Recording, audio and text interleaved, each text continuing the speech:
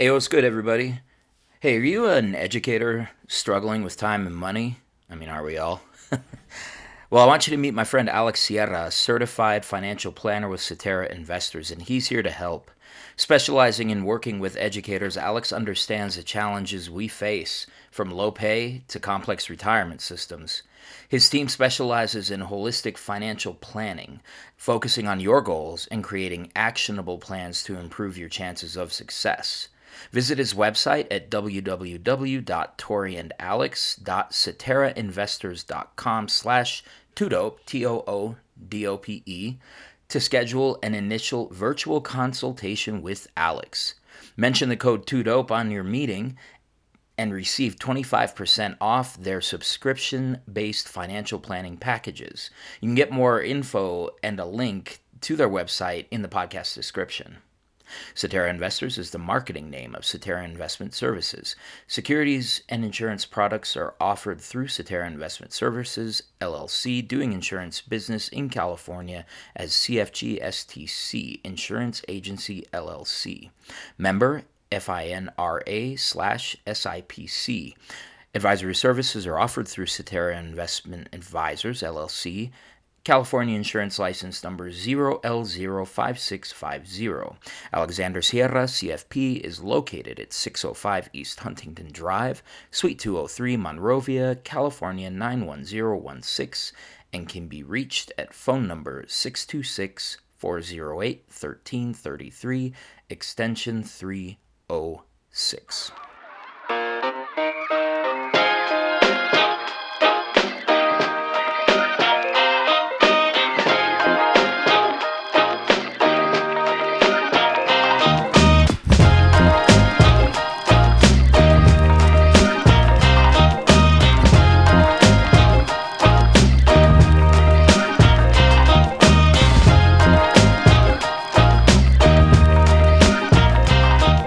Yo, what is going on, everybody? Welcome back to Chicano Logs. I'm a Chicano, and I have dialogues with cool people. We talk about heritage, we talk about our raza, we talk about all things that are kind of relevant to us. Sometimes it's just a Chicano log in the sense that it's a monologue because I like to talk. Y'all know I like to talk. If you are just finding the show, congratulations. You can subscribe to the Chicano Logs, which is a Tudo production, by heading over to Apple, Spotify, Amazon, Audible. We're like everywhere that you find podcasts. Just search for the Chicano Logs. If you like what what you're hearing when you listen to the show, give us a 5-star rating. Give us a good review. And if you don't like it, keep it moving. All right? Because I don't need that kind of aggravation in my life. I'm like really excited for this guest that you all get to listen to. As you all may know, it's Hispanic/Latine Heritage Month. At the time that we're recording this, we're right in the middle of the month, and my belief is that you will be hearing this as kind of the thrilling finale to Latine Heritage Month.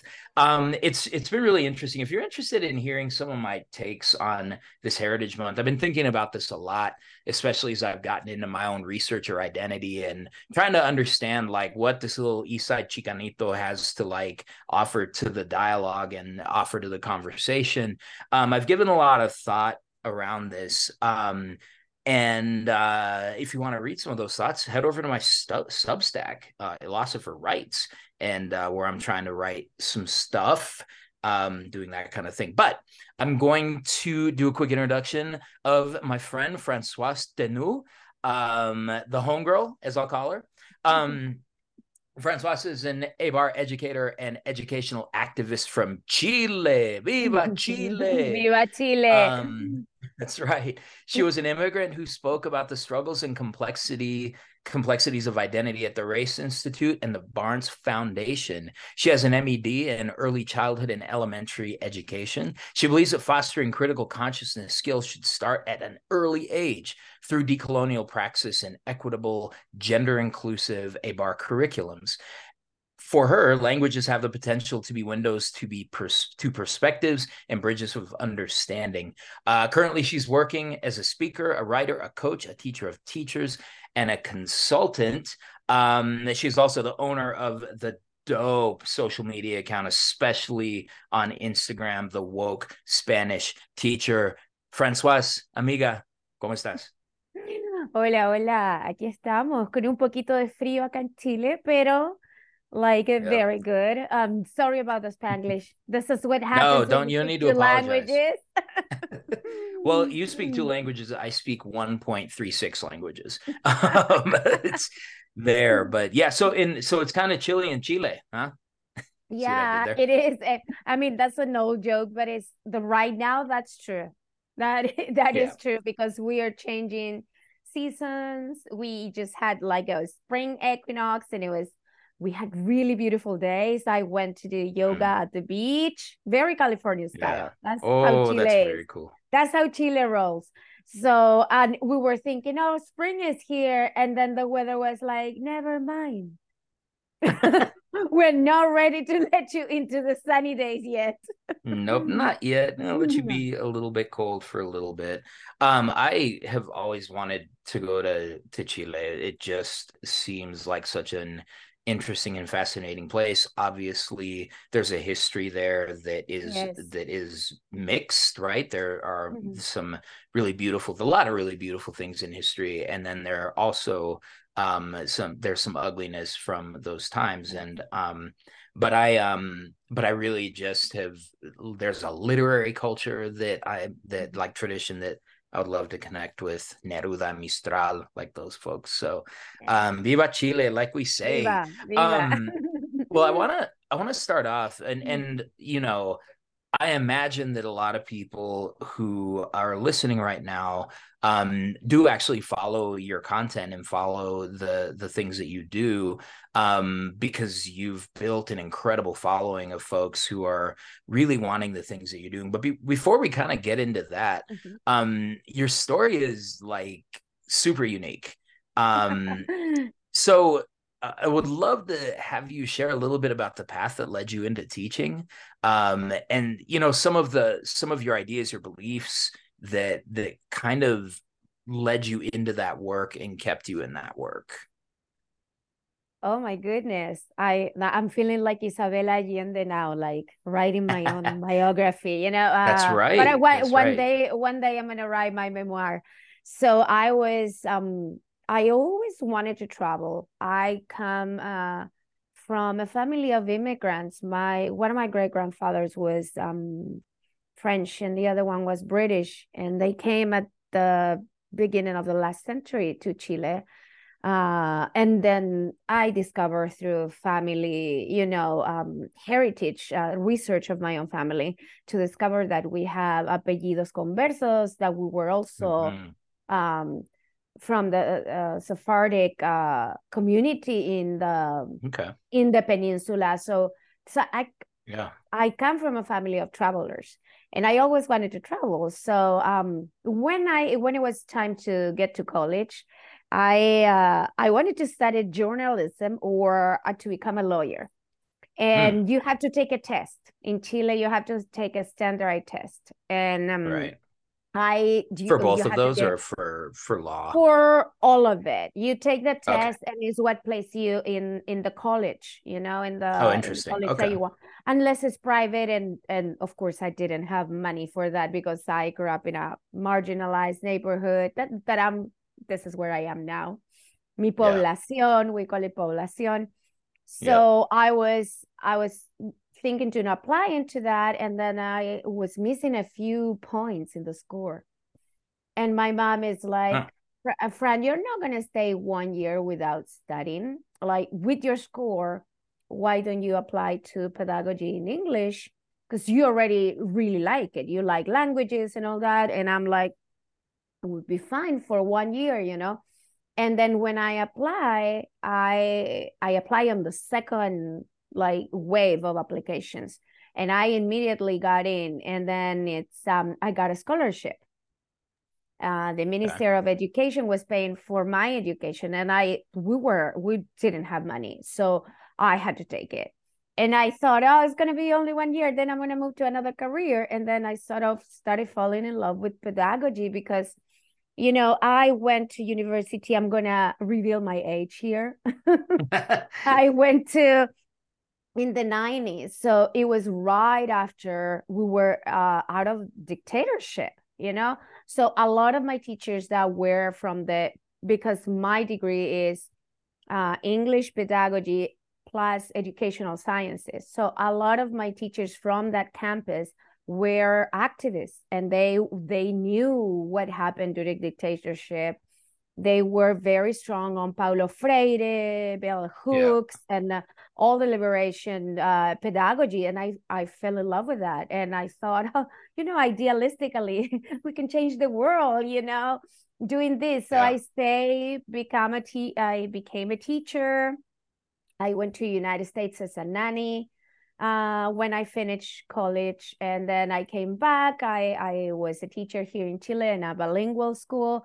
And then this opportunity as an exchange teacher came to me, and I went to Atlanta, as they call it. Okay. Yeah. So Yep. I went Atlanta. to Atlanta, and I worked there first with an African American school, and I learned so much. Those teachers were my cheerleaders, my sisters. They were amazing. And Yeah. then I started working and teaching ESL to immigrant children, and I became part of this community of immigrants in the school, where Mm. we help each other, where we train parents so they can help their kids at home, helping in the parent-teacher conference. And it was very heart motivated. It was Yeah. something that became, I mean, I was a teacher, of course, it was my profession, but it was also my people. So Yeah. that's when all the Freire, hooks, everything that I learned in the university started Right. becoming into action. And then, it's so hard the public schools are not, most of them are not allowed to hire international teachers, immigrant teachers. Right. So Yep. they don't have pay money for the paperwork. They don't want to pay for that. So when my exchange finished, I work in private schools, really privileged, where I got to Right. experience the what it is to live in whiteness. And it Yeah. was really tough. I love my students. I love my students wherever I go, but it was Yeah. really tough to survive the grown-ups in those environments. So Mm. I was there, and then I moved to Philadelphia. I work in a fairly progressive school, still very Yep. white. Yep. So that's when, but it was there where I met my equity diversity director in that school. And she's like, Fran, you're doing so many wonderful things. Why don't you present?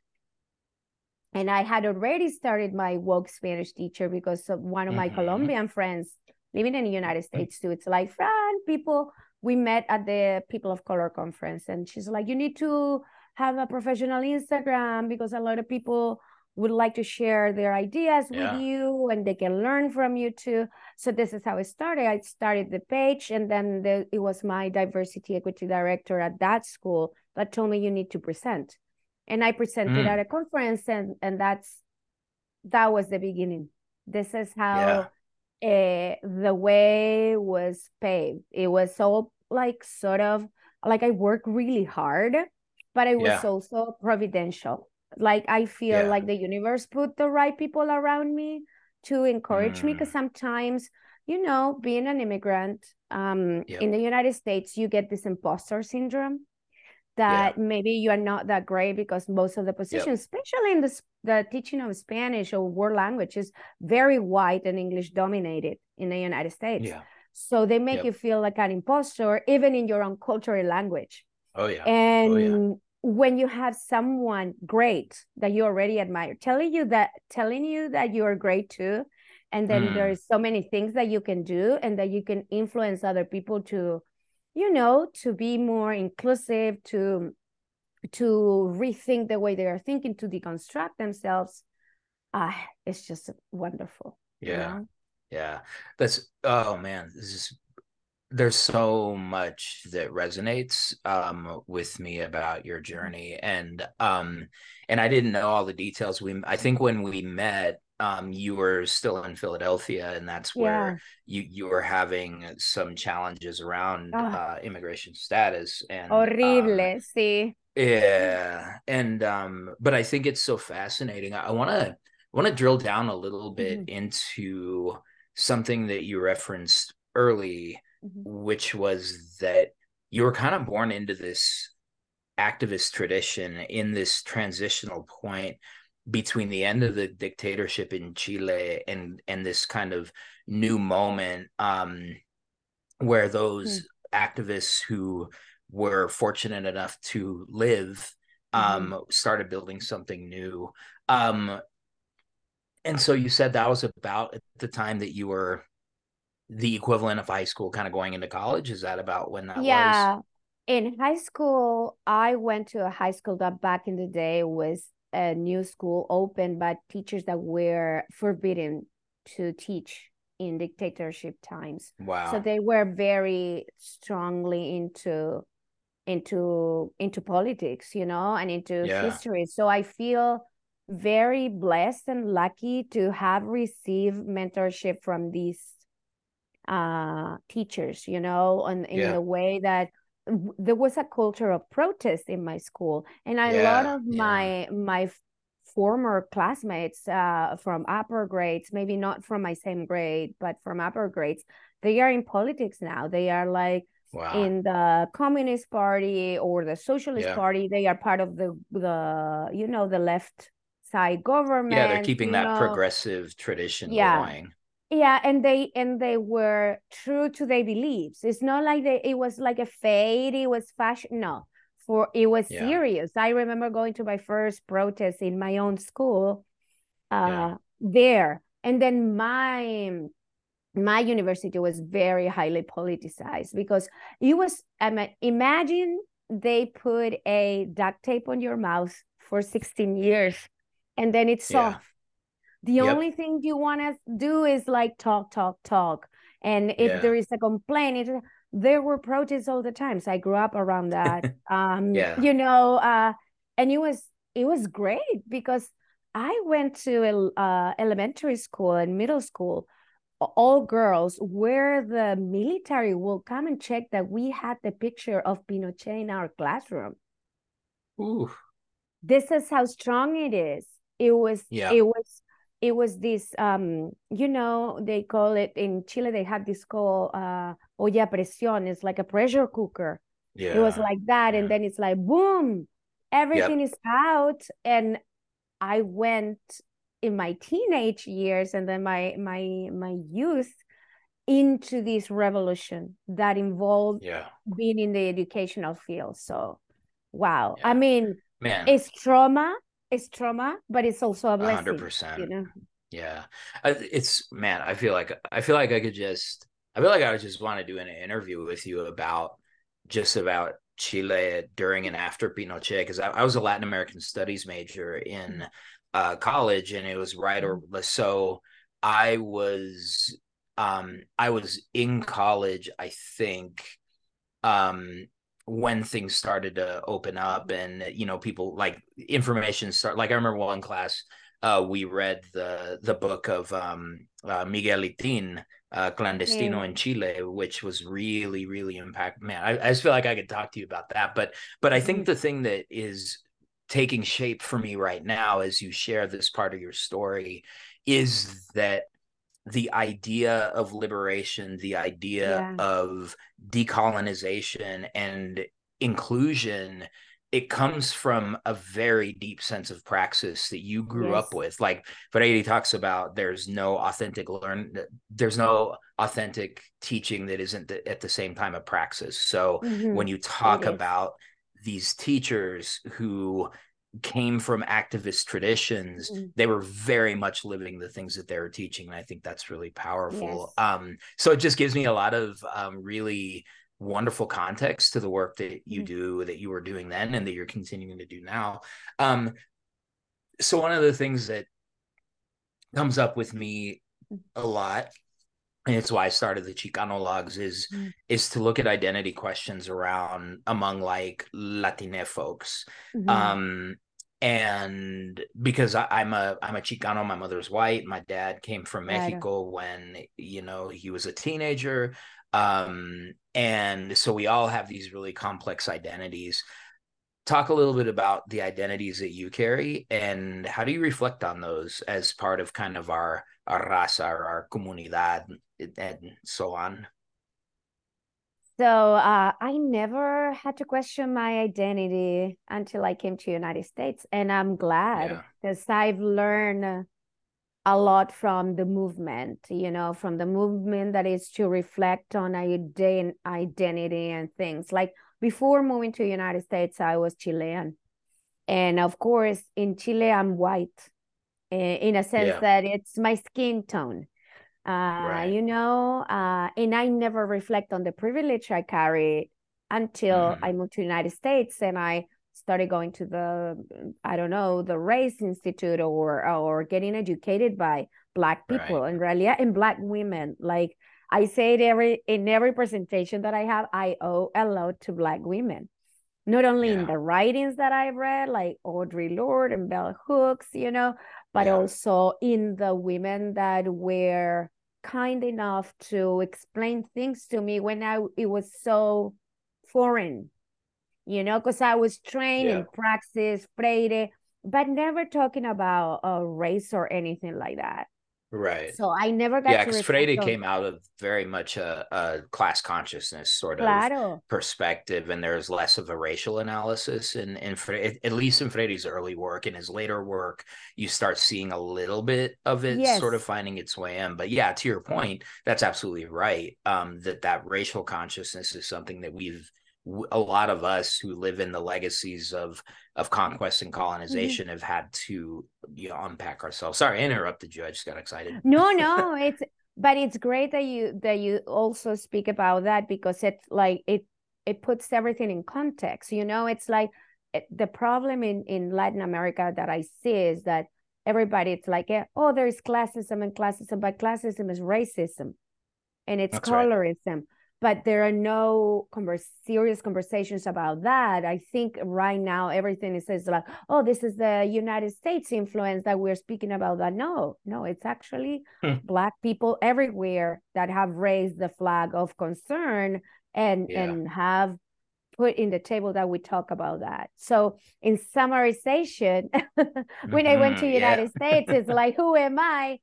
Because I'm not Yeah. white there. I'm white Right. here, but I'm over there. I'm a Right. racialized immigrant. So I don't like the umbrella terms.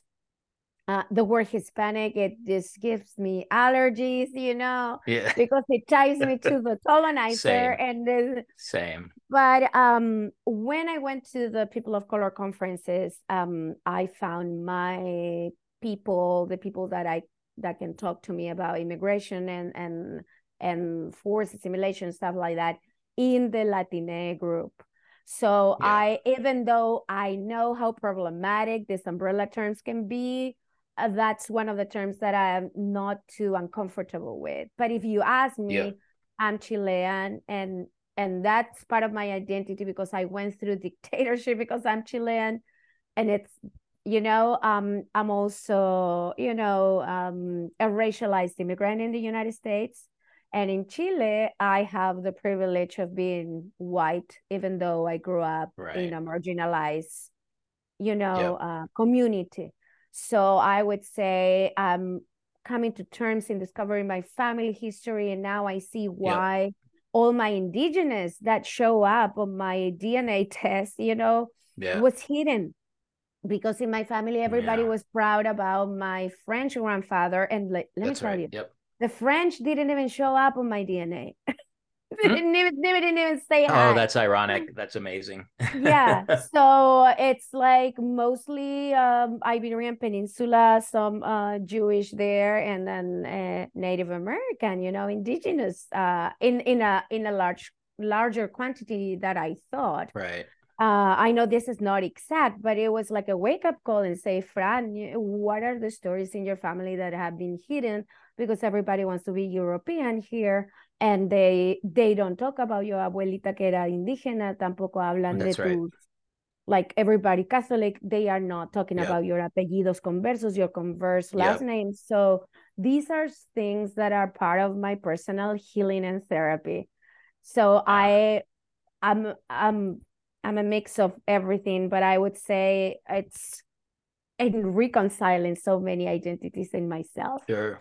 And I always see there is a connection to the past that was trying to be hidden. For example, I come back to my neighborhood, my always my the where I grew up, and a lot of people are healing themselves with herbs, and it was so natural to me.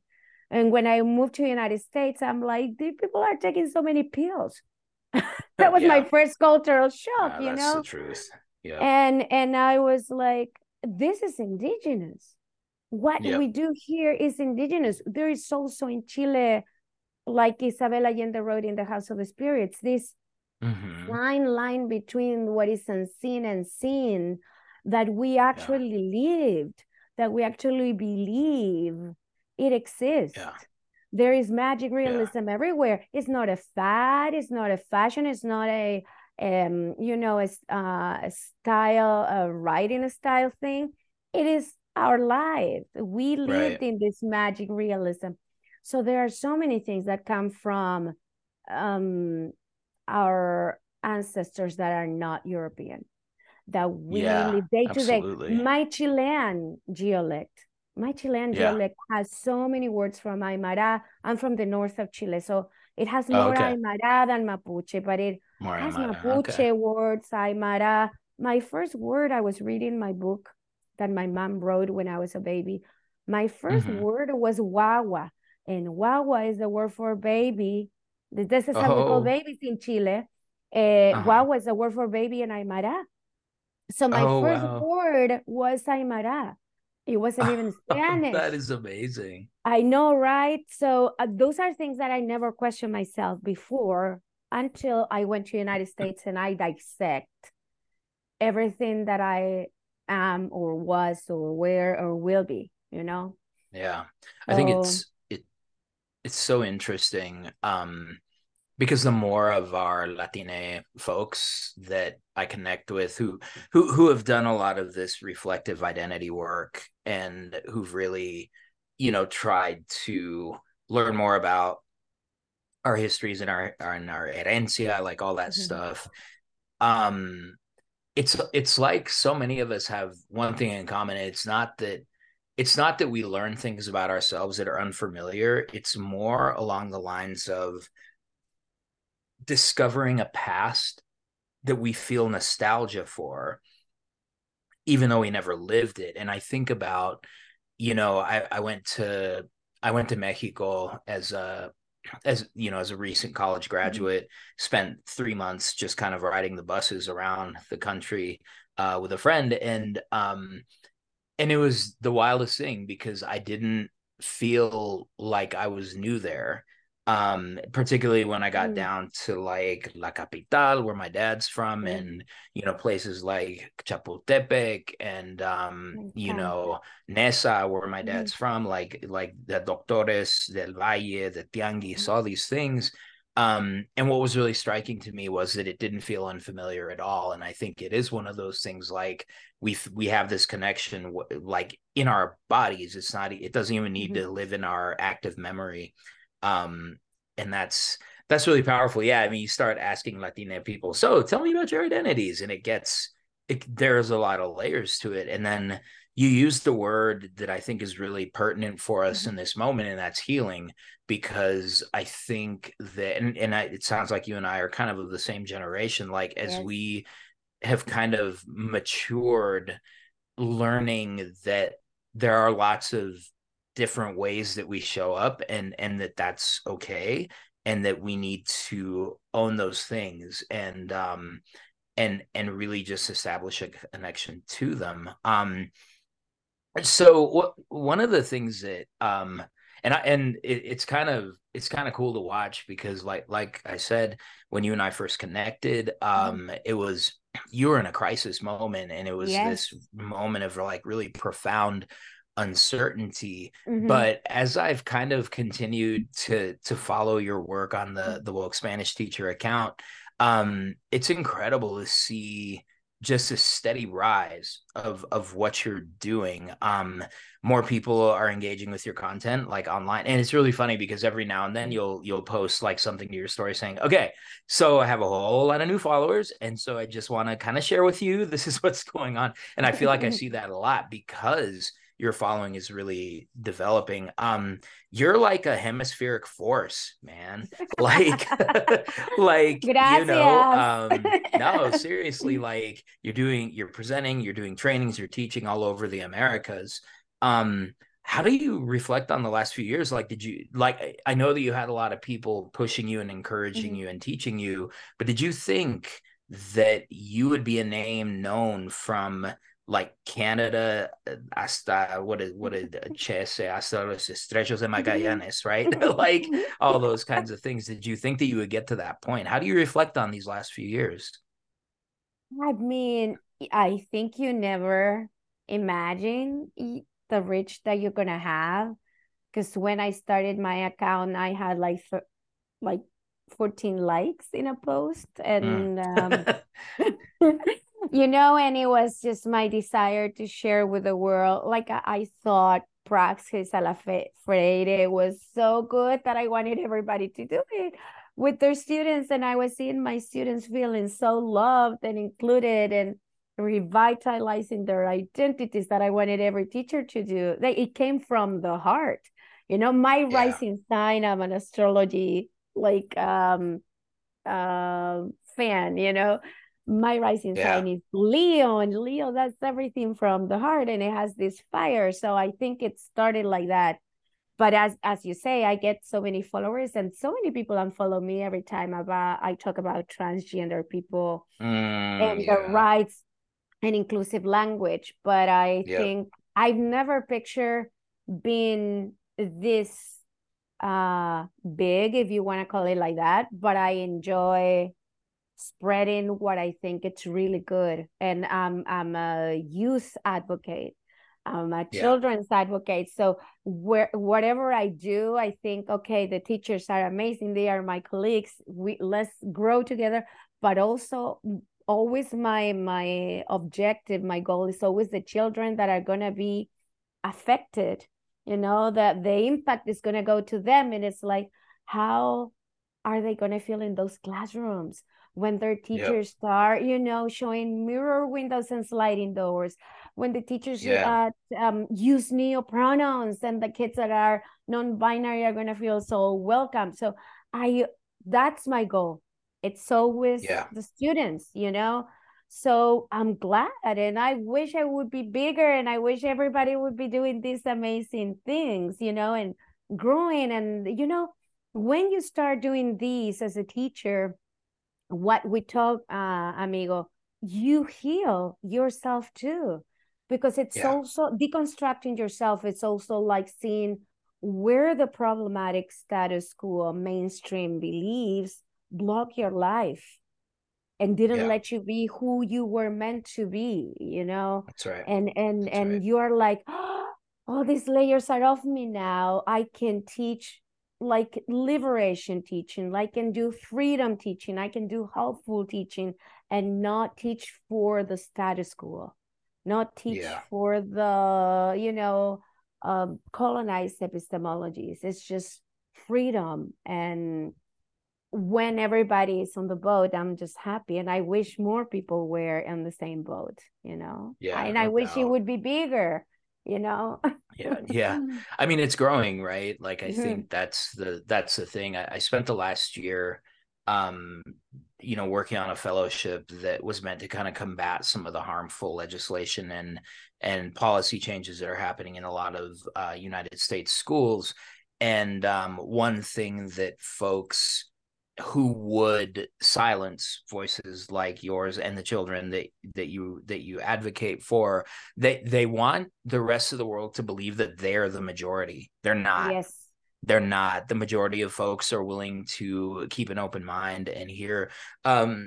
So you're quickly becoming my life coach in this, because I think that so much of what you're sharing is like, you're not talking about marketing, you're not talking about like putting something out there that people want. You are talking about being you. Mm-hmm. And and that's one thing that I really appreciate about following particularly your Instagram account, is that sometimes it's affirmations that are so Yes. simple and so needed. Sometimes you're dropping like straight knowledge, particularly when it Mm-hmm. comes to inclusive language. And after the break, Mm-hmm. we'll talk a little bit about that. Yes. And then other times you're bringing us with you in your own learning process. Mm-hmm. And I think that type of vulnerability, it's just really unusual on social media, because you know how it is. People got to come and act like they know everything, they have it all figured out, and folks are afraid to be vulnerable. And I think that's actually why we're facing some of the, I don't know, like difficulties that we're Mm-hmm. facing, because people aren't willing to say, yeah, actually, I'm not that educated about trans kids. Yeah, I'm Mm-hmm. actually not that educated about inclusive language in a language that is traditionally gendered and Mm-hmm. patriarchal, right? And Yes. so I just think that that's such an incredible thing to kind of look at, and it sends me some messages about about trusting my own self, just Yes. like you.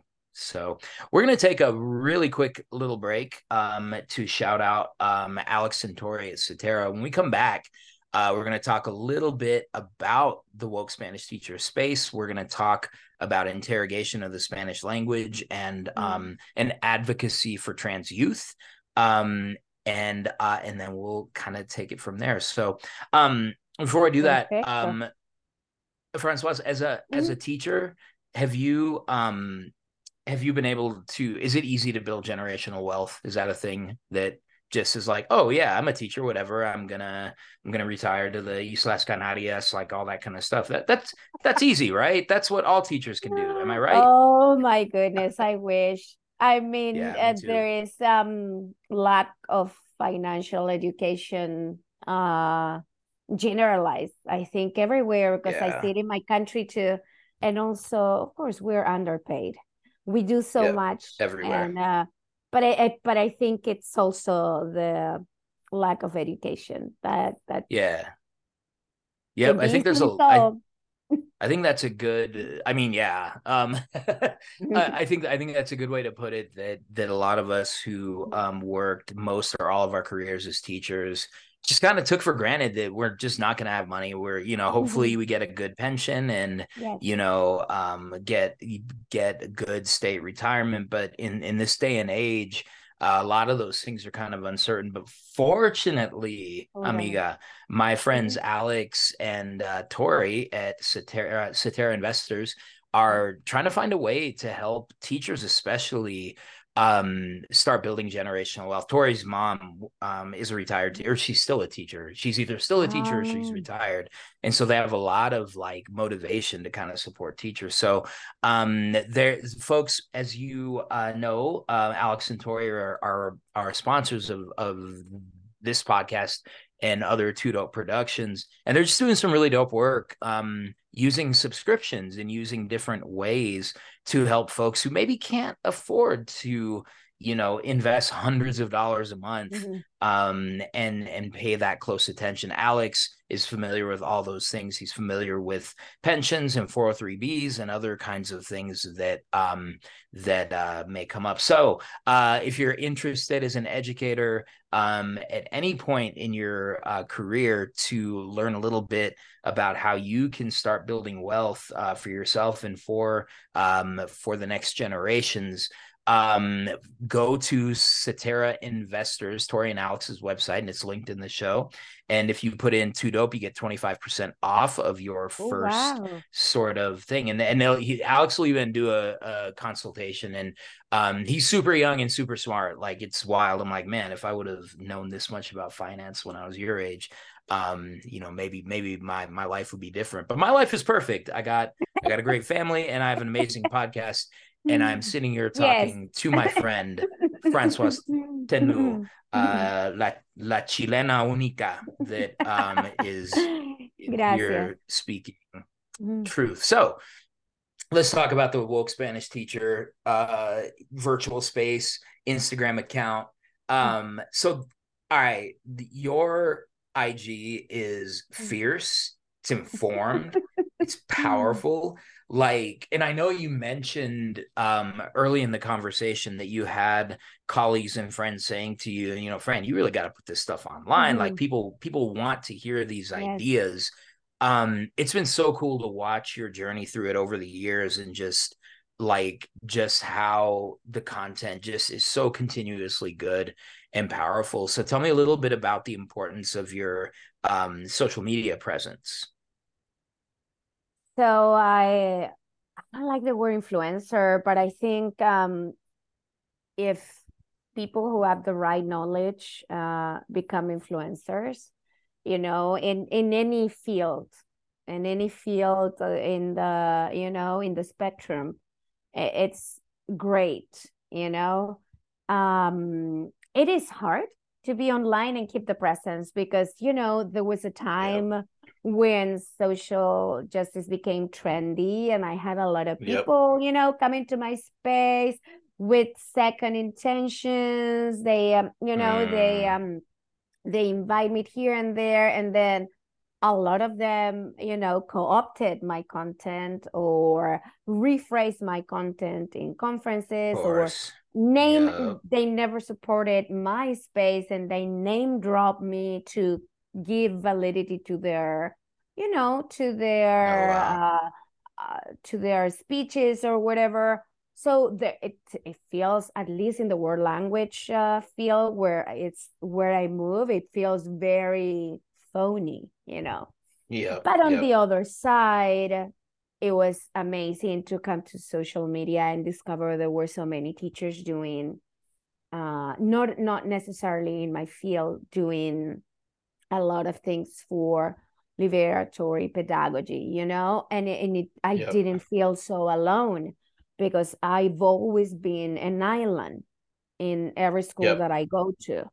So it's like, and especially in my latest years when I was teaching Spanish and I was seeing all this trend, la gringería que le digo yo, which is Yep. like to anglicize Spanish to teach it. And then Yep. there's people in this cult. I mean, United States is very cultish. So you're gonna Yeah. find Oh yeah. cults for everything, and this is a cult That's so of, well put. of how you need to teach, and it's these patterns in this. And then the person that I had to work with that was in an upper position than me was in that cold. And it's so how do Yep. you dialogue with a person that is not even from your culture or speaks your language as a first language? Yep. That for me is so important because, a lot of there are gringos even claiming nativeness, amigo, if you could believe it. Man. No, I uh believe it. I've seen it. It's obnoxious. I mean, I said, if you are not racialized and discriminated because of the language you speak, then you should stay in your lane.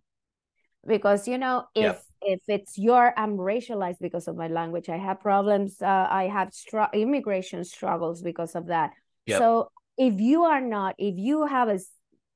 you know, if you were born speaking English, or you don't have ancestors tied to those that went through, all the struggles that is to speak Spanish and being racialized Yeah. for that, you have no say in our, No, in that's our right. That's right. business. Well, and that's the thing that's getting Mm, so frustrating is that, and this is something that my partner and I talk about a lot, mm, is that now as I'm sure you have seen, these dual language immersion schools are like the all the rage. And what mm. we're learning is that it is a lot of like niños gringos that See? are benefiting from this because kind of like you talked about being facing discrimination as a Mm, racialized immigrant, as a linguistically racialized immigrant. this mm, is this is exactly it. When it's one of us who speaks Spanish as our first language but our command of English is still mm. developing, it's seen as a deficit. Yes, And but if you happen to be an American born white person who is fluent in Spanish, then it's seen as such an amazing strength, and it's that double yes, standard. And now in these dual language, sorry, I have to get on this soapbox somehow, somewhere. But Mhm. now what we're seeing in these dual language immersion schools is that kids like me who weren't born speaking Spanish, like my parents Mhm. spoke it to keep secrets from us. Um, Yes. and I went back to claim my language as an adult. I wouldn't have had a chance to get into one of these schools because I wasn't the right kind of Latino that didn't speak English, but who wanted that connection to his language. So just the colonization of a Yes. language that's already a colonizing force in our history Mhm. is it's a lot to carry. Sí, la gringuería, que le digo Yeah, la yo. That's gringeria. Gotta carry that's my that term that gringeria. I need to Yeah, coin I love somewhere that word. because I love I that word. know they I'm are gonna gonna start co-opt citing it. it. Yes, it is. Yeah, I'm As gonna my start citing it. I'm like, as the scholar Francoise Thenoux says, la gringeria. la It's a great word. gringuería. La It's gringeria. it's just taking something that it's um uh, no that's supposed to be sacred and turn it into something profitable for the market. That's right. And it's That's right. and that's the problem in United States that, for example, I mean the teaching of Spanish that a lot of our heritage students go to these classes to connect with their roots because their parents were Yeah, forced into assimilation. They were forced into assimilation, their parents, their yeah. grandparents, That's and right. then they go to connect to their roots and they have a gringo teacher telling them their accent is not right, their That's Spanish is right. not right. Yep. Con qué moral? Like, Yeah. no. It's And it's the same with the dual language programs. They are being yeah. marketed as a schools for, like you say, les niñas blanques, the white children that actually it's great that you learn another language, but the priority should be the kids connecting to the roots, you Yeah. know? Yeah, and Ay, ay, ay. Spanish is Mm, different everywhere that it's spoken. And in a it is. second, I'm gonna have you dig into a correction you just gave me, Niñez Blanques, and we're gonna talk about that in just a second because that's a really important topic of this conversation and one that our community needs to be willing to have. Just a really interesting story. So my mother taught in España for a year. Mm, She went on a Fulbright, and so she was teaching at a school here in Denver, which is it's from a very mm, industrial area, historically very poor and very working class. Just mhm, and she was teaching Spanish and AP Spanish and these different courses, and so one thing that she was concerned about was leaving her kids who were majority Mexican kids mm, and having this Espanol, right, come mhm, and teach them. And but he was incredible. He was from the El País Vasco, and he one of his first lessons mm. to the students was how Mexican Spanish is actually far more formal than peninsular Spanish from Spain, where he said, Sí. and he taught the whole history. He said, is your ancestors who Mhm. actually wanted to keep the language as it was. So probably the purest form of Castellano, like as he would call it, is actually what you all speak every day. And he's like, over in Spain, it's all Espanol. Like that's all we do. Like we don't speak it. So Mhm. anyone who tells you that Spanish from Spain is like the perfect and the ideal. He's like, they've never been to Spain. They have no idea. So just when you talk a little bit about these imagined hierarchies of language, Mhm. like that is one of the biggest myths Sí. that I hope we can kind of break down. Let's kind of go into this. So the next couple of questions I think kind of can be wrapped into one, and it's Mhm. around so you are an advocate and a user of the Spanish language. Mhm. But it doesn't mean that you aren't interrogating it and offering critiques of the way that it's Mhm. spoken. And you're moving towards you've been a big promoter Mhm. of linguistic inclusiveness. Total. and I'm seeing more and more of it in different education spaces. But you were probably the first person I started learning about it from, looking at this kind of stuff. And I remember my first reaction to some of the posts, I was like, I don't even know how to say that. Like, what's going on with the language? Like, Qué I'm gonna have orgullo. to like relearn this completely. Exactly. But I also don't speak the language that well anyway. But so talk to me a little bit about your interrogation of the Spanish language and your push towards linguistic inclusiveness, and how did you become involved in that work, and why is that work so important to you?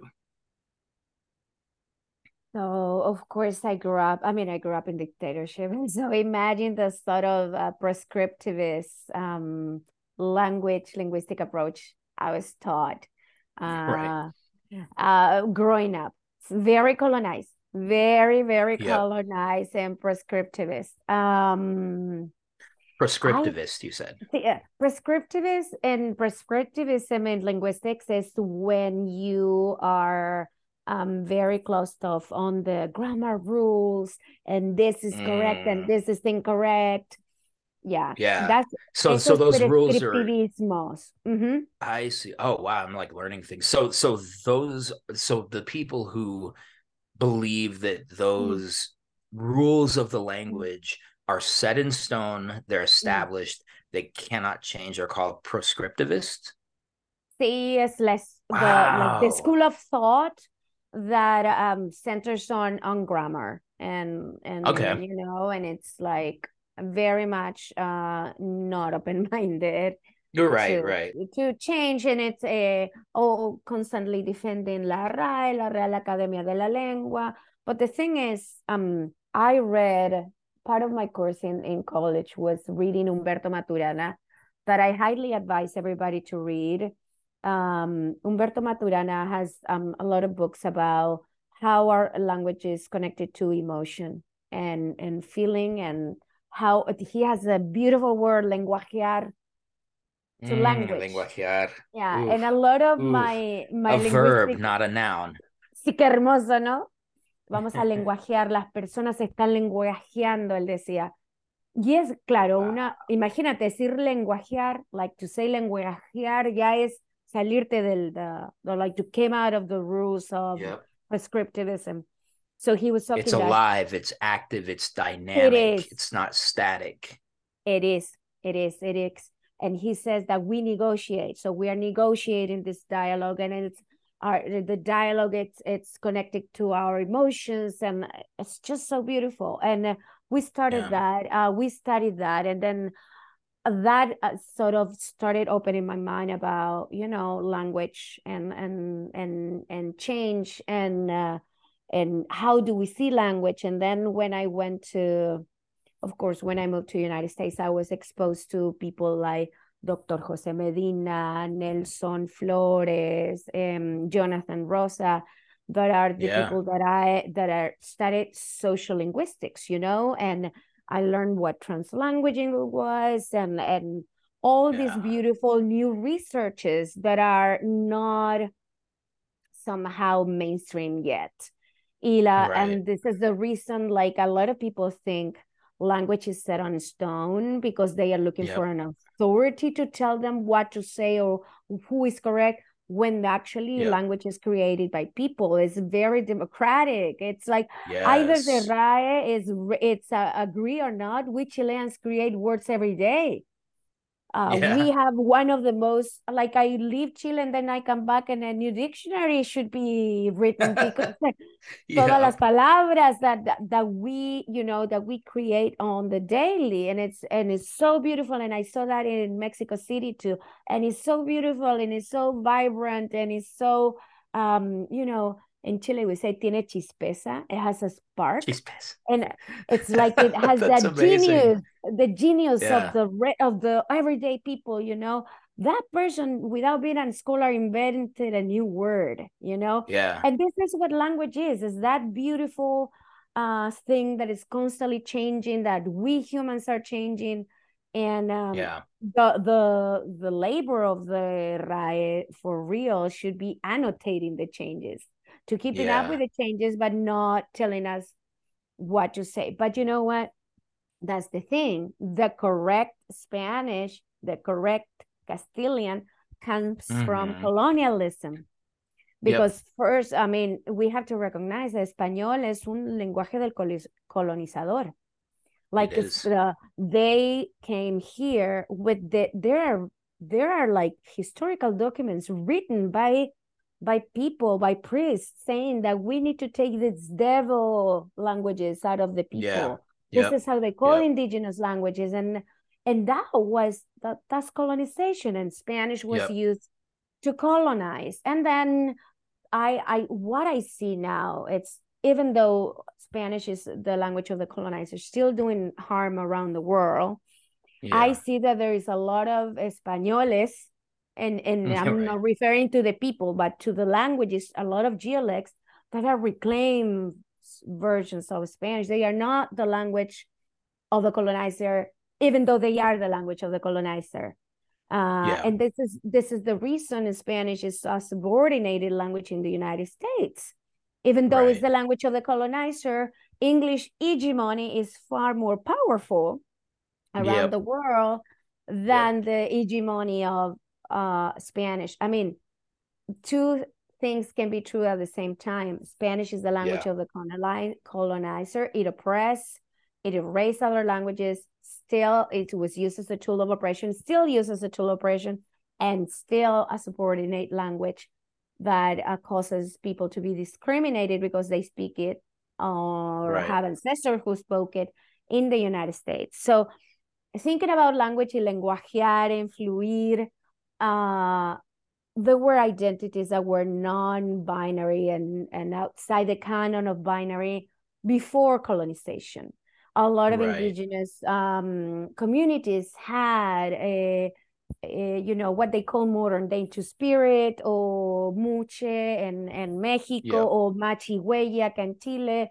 Like, it's always related to shamanism and sacredness, and somehow the third or the fourth or the fifth gender, and there were words in those languages for those gender expressions, which Spanish came to steal, because there was no option, there was no lenguajear. ¿Cómo lenguajeamos esto? How do we language this identity? How do we language this identity? Wow. So now, that's deep, right? So right now, what people think, oh, it's just this modern in Chile, this is used as a pejorative word, progre, like progressive, Okay. This progre mentality, blah, blah, blah. These are inventing words that don't exist. Yes, we do invent words that don't exist every day. But all words are made up. All words are made up, but it's just recovering something that was missed, and making the language wider and richer, so it can include everybody instead of being narrow and binary and keep on oppressing people. It's a way of liberating modern day Spanish. This is the way I see it. It's hard as a person who had to reteach herself. Relearning. I told my students when I first introduced the idea of non-binary Spanish, direct non-binary Spanish, I said, kids, I'm going to make mistakes because I grew up speaking binary, and you hold me accountable and I hold you accountable for the mistakes we make, and we as a community, we grow together, and we build this just with the intention of being more inclusive. That's the final intention. And I told my native speakers, my heritage students in my class, it's okay to code switch if your family doesn't use non-direct binary, non-binary direct non-binary. Yes, I wrote it down because I had never heard that before. So I learned it from I love it. mi gurú, ¿cómo se llama? Artemis Lopez. They are non-binary. Linguist, translator, interpreter from España. They were living in the United States, and then they moved back to Digo España. I learned Got it. all those technicisms from Yeah. them, and they are freaking amazing because they do translations in Wow. direct non-binary Spanish. So, Right. my And I can goodness. imagine that it does actually feel like a new language when you're Mm-hmm. unfamiliar with it and you're trying to get the practice in. So you mentioned how language, and you mentioned this correctly, like I think Mm-hmm. language is often one of the frontline weapons of oppression, right? Mm-hmm. It can be that way. And so this is not just a progre, like you were saying. This is not Yeah. just a an intellectual exercise. Ooh, let's play around with the language and just see what No. happens. This is related to another really serious passion for you, and that is advocacy for trans children. Mm-hmm. Share a little bit about how this work with language directly interacts with your unapologetically pro-trans stances for youth and for our trans communities. So, of course, as everybody else, I grew up uneducated about the topic. I Yeah. didn't know anything about it until I had my first transgender student. And you have to remember that that I taught elementary. So they were really young. And the first time we got a non-binary student, we got trained, into understanding because, but of course, it was assumed that none of us knew better, and they were right. Mm-hmm. Right. So, Yep. including our administration and everybody. And then being in a progress school, I became part of the Time to section. appropriate that word. Yes, yes, yes. To reclaim it, vamos a reclamarla. That's Uh, right. so I was involved in the gender, sexuality committee to create a gender sexuality curriculum for lower school. Oh, okay. Yeah. And it was great because we got to do a lot of training. We learned so many things, and that's when I realized that I had to switch my praxis and the way I was teaching Spanish, because even though I was very open minded and I understood everything, I still hadn't switched my linguistic approach Yep. and so I started using, for example, in my classes, I started using non-direct Yep. uh, non-binary language. So I was like, it's like beating about the bushes. It's like saying general words in order to avoid gendering, and one of my students, the beautiful non-binary kid, went home and said that they didn't feel included in my class. So the Oh, mother, yep. yeah, so the mother came to school, and my diversity equity director talked to, talked to her. And then I said, I feel bad that we're not having this conversation face to face.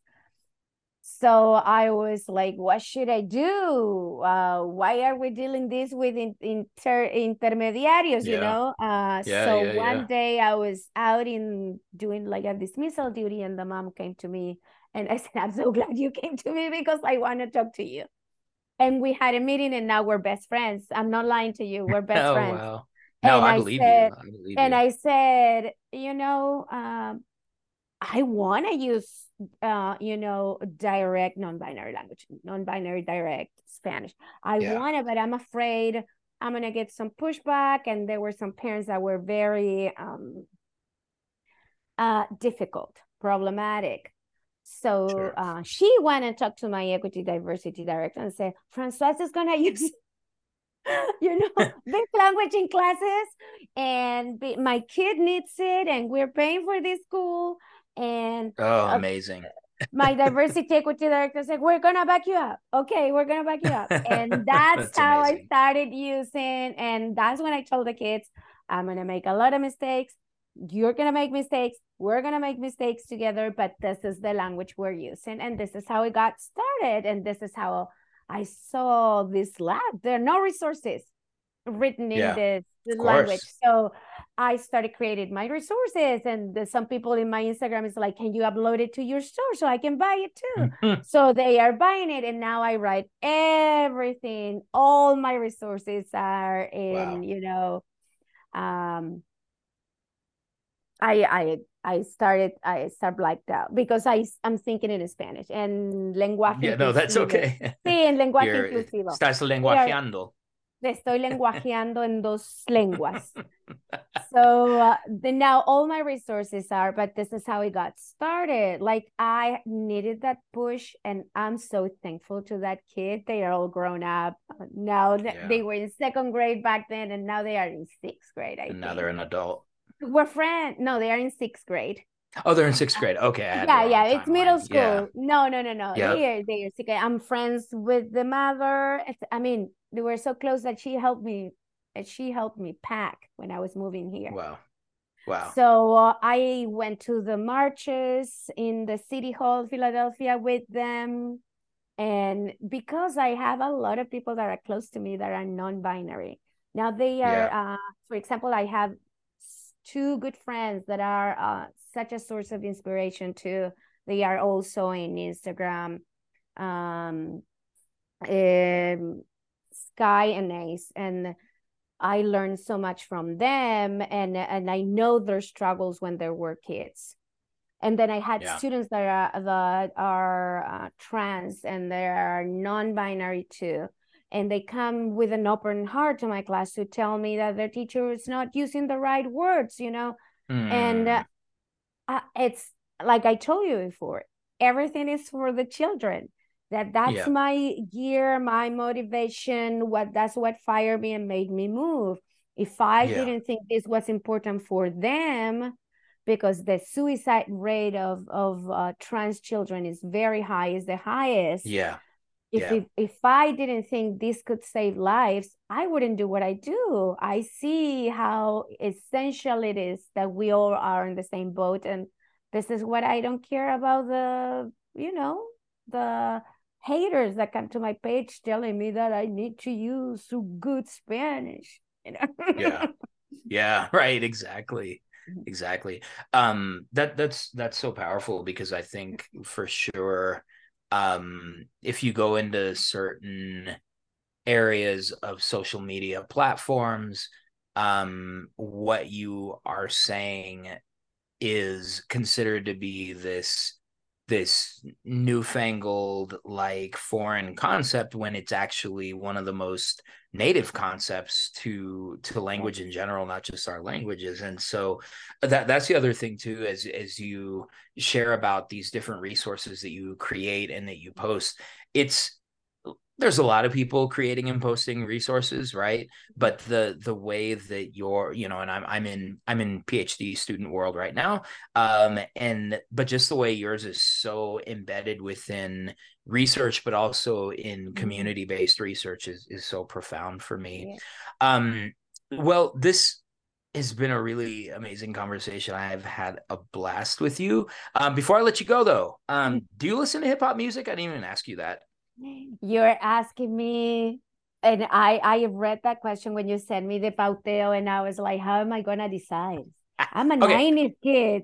I'm a 90s kid, so I have got it, so got it. many bands in my mind. I have Okay, Tupac, Run so let me give you DMC. some. Wait, before you start throwing the names out, let me tell you some of the rules, and maybe this will help you.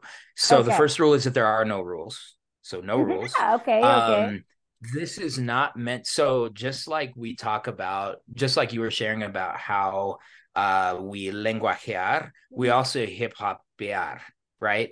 So Sí, like hip hopear. it's a verb. That's right, hip Sí. hopear.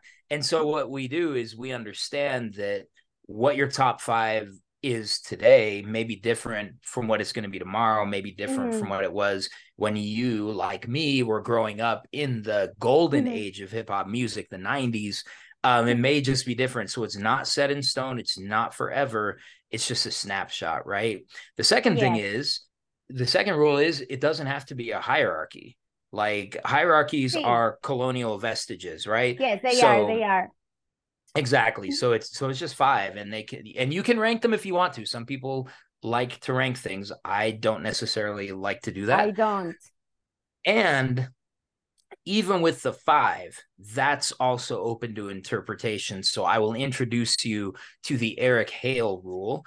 Mhm. My good friend Eric Hale, 2021 Texas Teacher of the Year, um, did an episode with us where he said, all right, so I got a 5-way tie for number one, and I got a 3-way tie for number two, and a 2-way tie for number three. By the time he was done, he must have said like 25 rappers.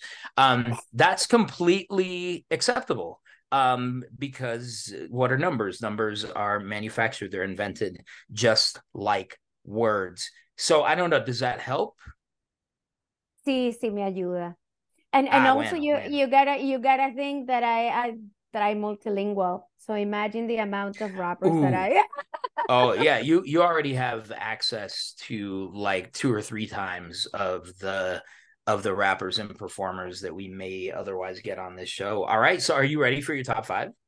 I am I had to give you a little bit of information. Mi Please do. hermano, it's a chef, but he raps. He goes Oh, to okay. performance, he sings, es un hip hopero, así que like Oh, I we love it. love, yeah, this is like our passion. And he remembers when he was little, we had a 12-year difference.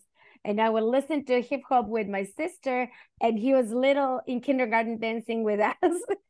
Oh my God, I love that. So what you're Yeah. saying is that after he goes and chops it up, he goes and chops it up again. Yeah.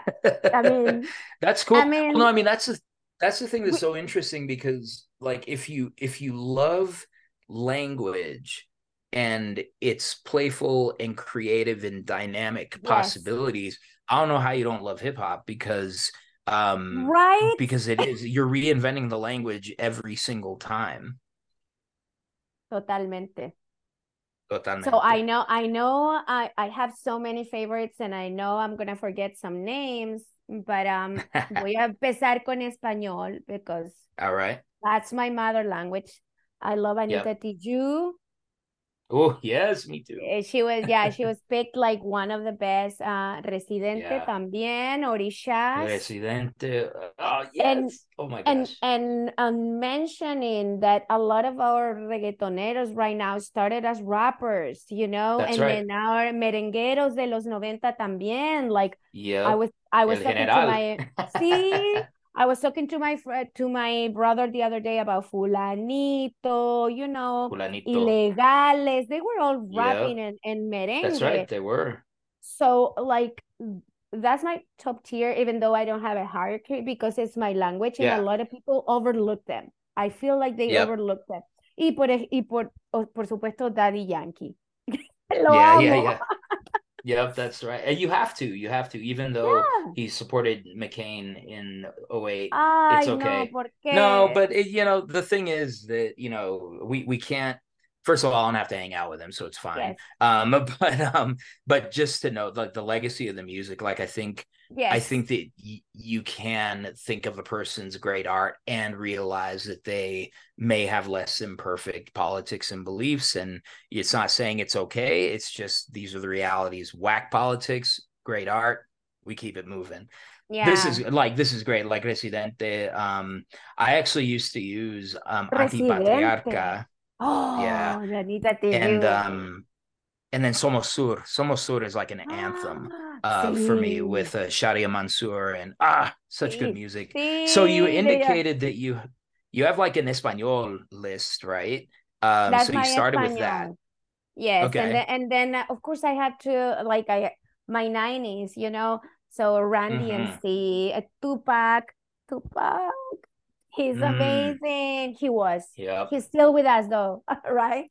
And that's Uh, well, they arrested yeah. somebody that they're charging with the killing, so it's Oh interesting. yeah. Look, we are so invested into that my mom brought up that conversation today at lunch. Oh wow. My mom, Your mom's like, ¿sabes qué, mija? sí, sí, ¿sabes? No, Arrestaron que el que mató a ya Tupac. vieron, sí, ya vieron que el asesino de Tupac, porque ella sabe que my brother and I that live in here with her are Yeah. like very much invested into Of that, course, of and course. we No, love Pac like, was speaking to us back then. Pac was speaking to us back then. Still the best storyteller in the history of hip hop for me. oh, Not the best Sí, rapper, but the look, best storyteller. yes, I would say the lyrics were so poetic. And like from Hmm. the new kids, I would say I love Kendrick Lamar and I love J. Yep. Cole.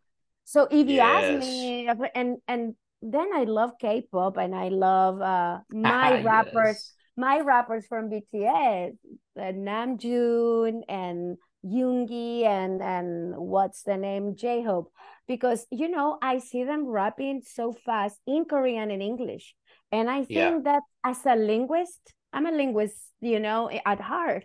As a linguist, Yeah. I'm like, man, Yeah. that's hard. Well, it just goes to show the pervasiveness of not only hip hop, but of wanting to be inventive and creative with the language. Like that's why I love Eminem. Like Oh I didn't yeah. like him at first, but the way that he's able to pivot and adjust and build onto things like, and I would imagine he's probably the best freestyler outside of Big Pun, right?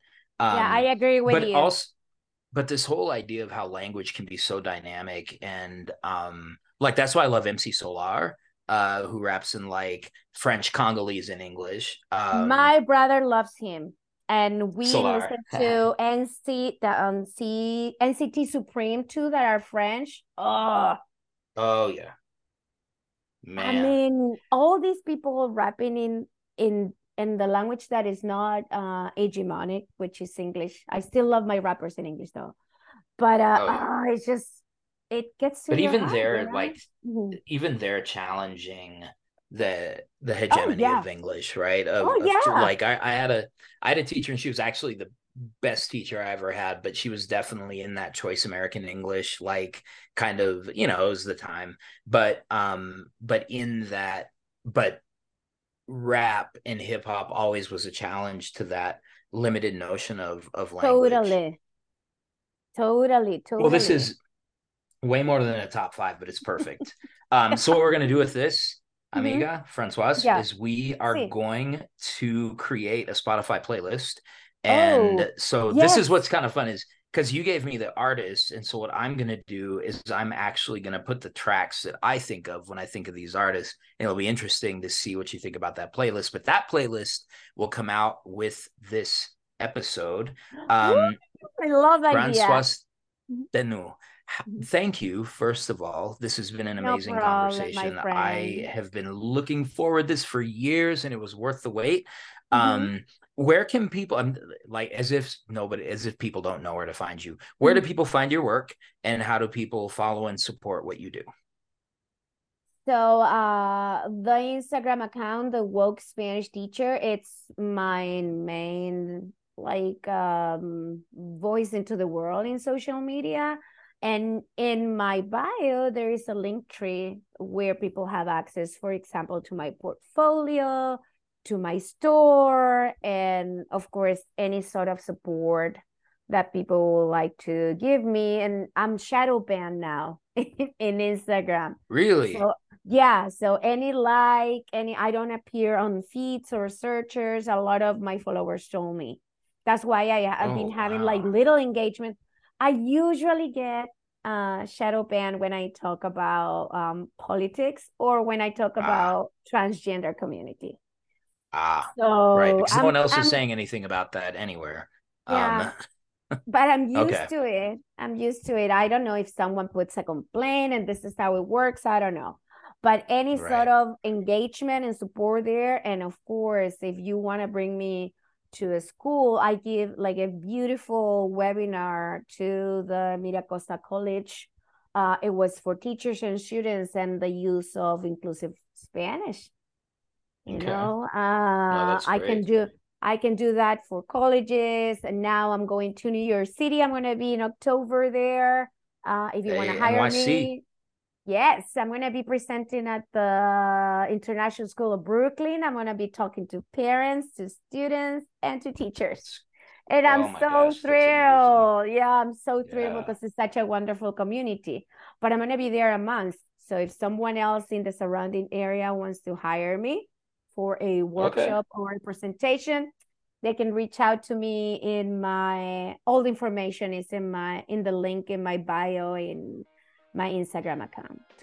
Yeah, peoples, let's come through for the woke Spanish teacher. Like, we know that we're all having these conversations, but that this is a bona fide expert on these things that we want to be talking about anyway. Well, I wish you safe travels. So exciting. I'll be looking forward to it. I see your content on Instagram, so that makes me happy.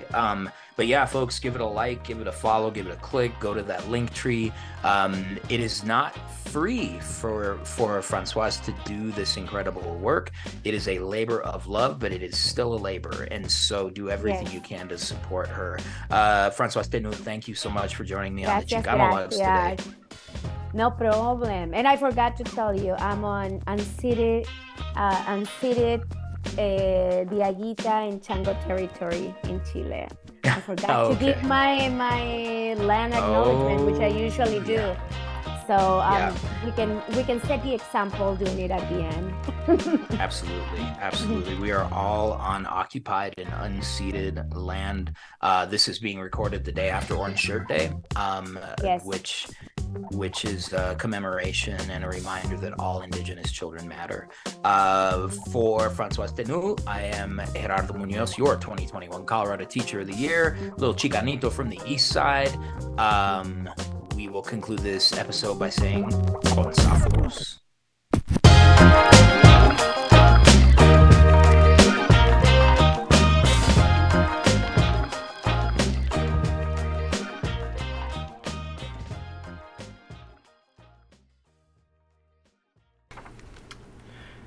Ayo, attention dedicated educators. As the school year approaches and begins, now is the perfect time to take control of your financial future. We understand that being an educator requires an incredible amount of time and effort during the school year, so now's the best time to prioritize your finances before the busy school year really gets going. And honestly, you got to make time for this stuff, people. We know this. That's why I want to introduce you to a trusted financial advisor who specializes in working with educators like you. Meet Alex Sierra, a certified financial planner with Cetera Investors. Alex provides educators with planning for their most important financial milestones. He has a deep understanding of the important strategies related to teachers and their retirement.